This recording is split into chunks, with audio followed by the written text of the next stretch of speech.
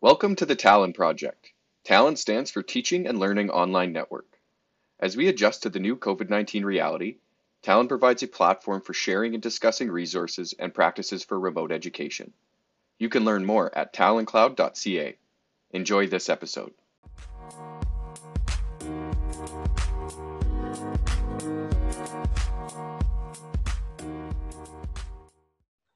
Okay, hi Tom. Thanks for agreeing to be part of our Talon expert interview series. If you could introduce yourself, tell us who you are, what you do, who you work for, that would be great. Okay.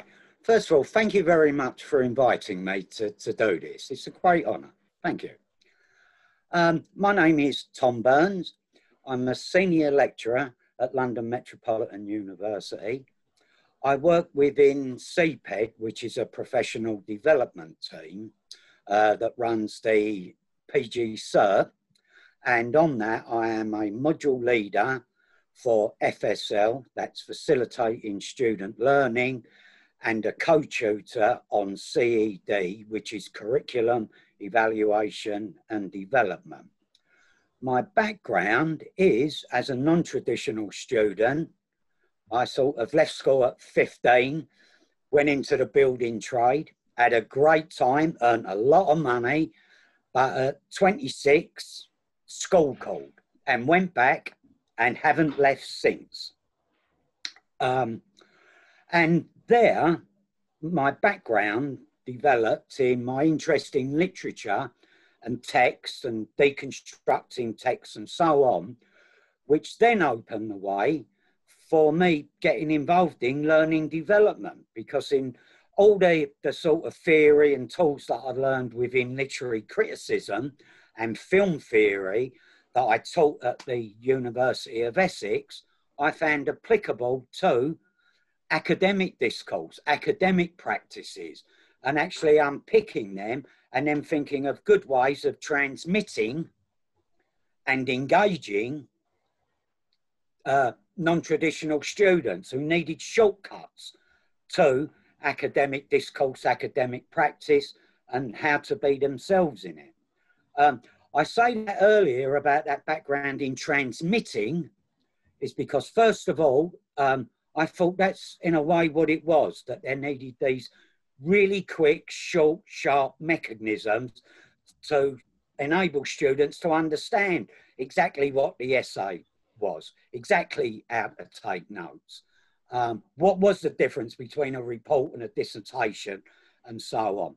And that practice we developed and we've wrote about in essential study skills guides for students and for tutors.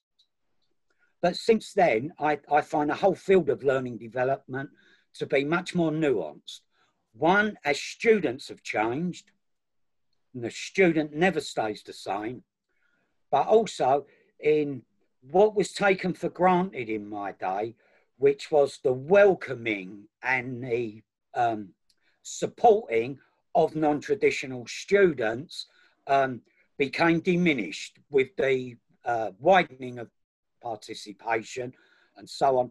So I've actually found that there has to be a much more holistic approach to learning development and study skills when dealing directly with students, and now developing that with staff on FSL and CED for our PG Cert. Thank you for that detailed introduction. Very interesting. Now that we know with COVID-19 everything had to move quite quickly to the online world. So we all done remote teaching and students have done remote learning.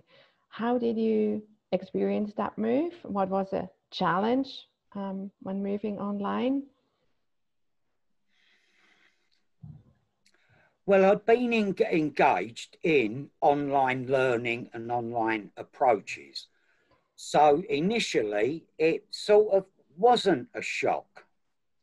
But actually, once you become further involved, and that realization that you was all online is, yes, it was quite a shock, quite a shock.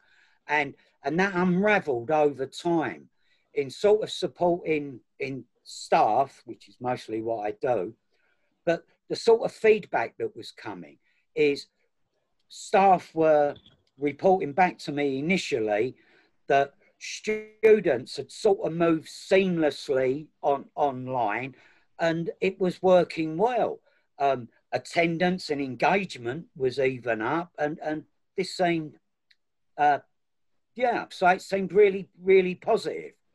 But since then, that's been dealing with subject staff. When I've actually been dealing with support staff, you get a slightly different approach, whereabouts, and this is the wonderful thing about being support staff and being in that third space, is that they could reveal to the support staff some of the sorts of issues that they were having around access, around broadband, and some of the isolation that they felt. So sort of, you know, and in a way, what this means is that re-examining of that practice, re-examining of what we actually mean by engagement online. I always found it clumsy that attendance was thought of as a proxy for engagement. And these are all things for further research and collaborative conversations about with support staff, with subject staff, and sort of wider support staff through technology and student services. But yes, it has been a shock. What would you then say has been a good thing you experienced when moving to online or remote teaching? Anything you were surprised by maybe, or something you thought like that really worked well with, you know, my staff learners, something, you know, you thought that's been actually a positive move that happened? Well, I suppose in a way what I just said before, because I felt okay with teaching online and thought I understood what it was. But when it actually happened and you have to walk the talk, you find you have to examine your practice, examine what you had taken for granted. And it's made me reflect back on exactly what the mechanisms are of what makes I tend to teach lots, face-to-face teaching so successful. And then how to reproduce that online. And I suppose in a way the positive was, and I sort of knew this from the theory, but it's not reproduce what you did face to face. This is start from the beginning. Start from that, exactly what is social engagement, what actually does an induction look like, what does an icebreaker look like online. Not think I did this within the face-to-face and how do I get that to work in the virtual world, but now I'm in the virtual worlds, what's the sort of capacities that are available there that I can harness. So that of examining of face-to-face practice and always being disruptive, and yeah, examining now what does make an effective online encounter. Is there a favorite either software or tool or a resource you like to draw upon when, you know, preparing for your teaching? Is there anything you regularly draw upon? Maybe it's something online, but maybe it's also a book or something, or a theory or a concept. Well, I suppose really, if the theory is the dialogic, is the theory, is the dialogic, and the tool that I found most useful for that is actually sort of Google Collaborate, videos within Teams, where you can have joint meetings, one-to-one meetings, and the chat box, and the chat box, and even sort of yeah, reproducing in a different way, but sort of back to basics of really making sure you are communicating and being inclusive. So I know not to bombard people with emails and so on, but what I found really useful is to email students, participants, and say, I'm going to call you. Or can I call you at this time? And then call and then support that with a document and so on. So you're taking that contact and supporting and scaffolding it and then being face to face has been really nice. It's been really, in some ways, it can be more personal than actually being in the classroom.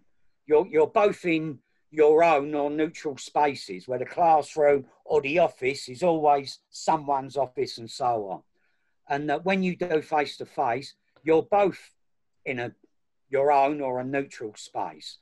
And I found that to have really been revelatory, actually, of how effective that communication can be, one-to-one and within team talks. A question that follows up on that, you know, where do you think we're going with higher education? We usually ask in the next 10 years. I mean, at the moment we have sometimes difficulties to predict tomorrow, but, you know, longer term, where do you think where we're going with higher education, especially in terms of the teaching, which is now mainly, you know, online? Do you think it's going to stay there? Do you think it's going to move back, or do you hope it's going to move back, or do you see even new things emerging or, you know, developing?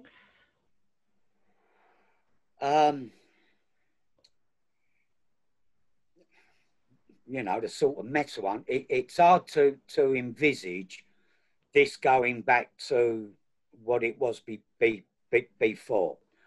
I know from, you know, my own work, and don't tell the bosses this, but I've been able to be so much more productive working from home. I've actually found it actually can be a lot more meaningful, because you're sort of picking and choosing to have those meetings, those conversations and so on with peers, with staff, with students. And I actually find that they can be a lot more engaging, because they can be less intimidating than being face to face, say, within whose space and so on that you're in. So I see many positives of being online.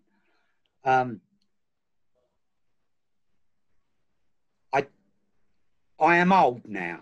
I am old. There is what that student experience is of university. And I went to a campus university for my undergraduate degree. And it was just wonderful. Being within thousands of people that was all immersed within doing their degrees. The clubs, the societies, and so on that was taking place, that you couldn't avoid being involved with, because someone would drag you there. There would be, you would finish lectures one time at and you'd be coming down the stairs, and there would be a quartet playing classical music at the bottom of the stairs. I'd never experienced such a thing, and I wouldn't have experienced that unless for being on a campus university. The drama and the theatre and the politics and so on, that, yes, my university produced many politicians and so on, and dramaturgists. That was not there for the politics or the drama of what they picked up. And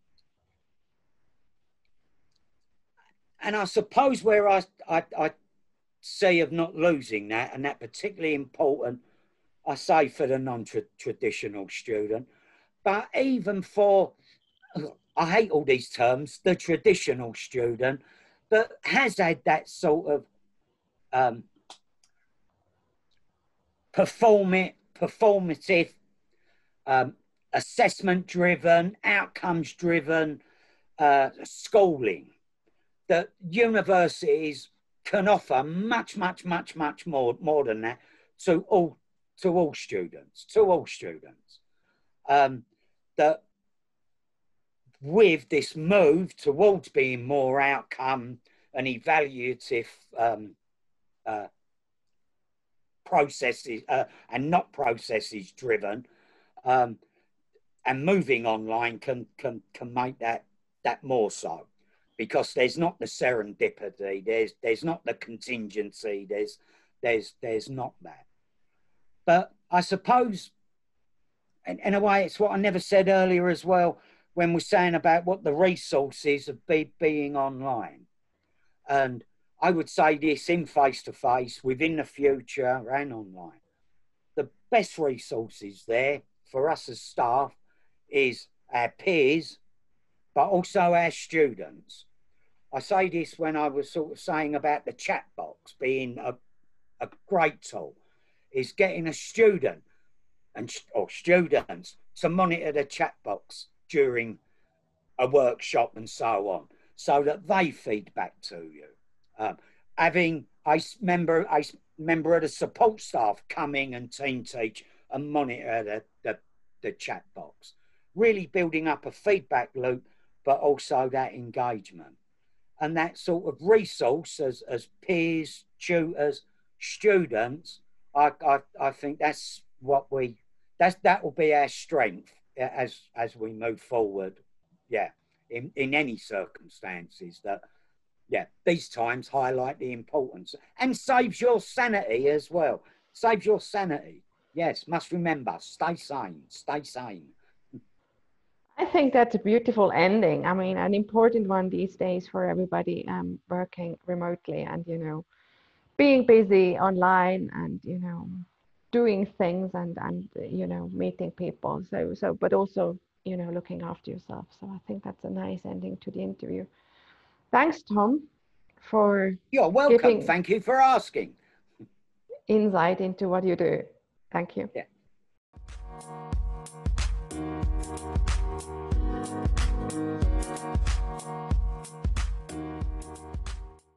This episode was produced by Talon. You can find the video of the interview and more at taloncloud.ca. The Talon project is funded by the Richard Parker Initiative. It is hosted at the School of Architecture, Planning and Landscape at the University of Calgary. Thank you for listening.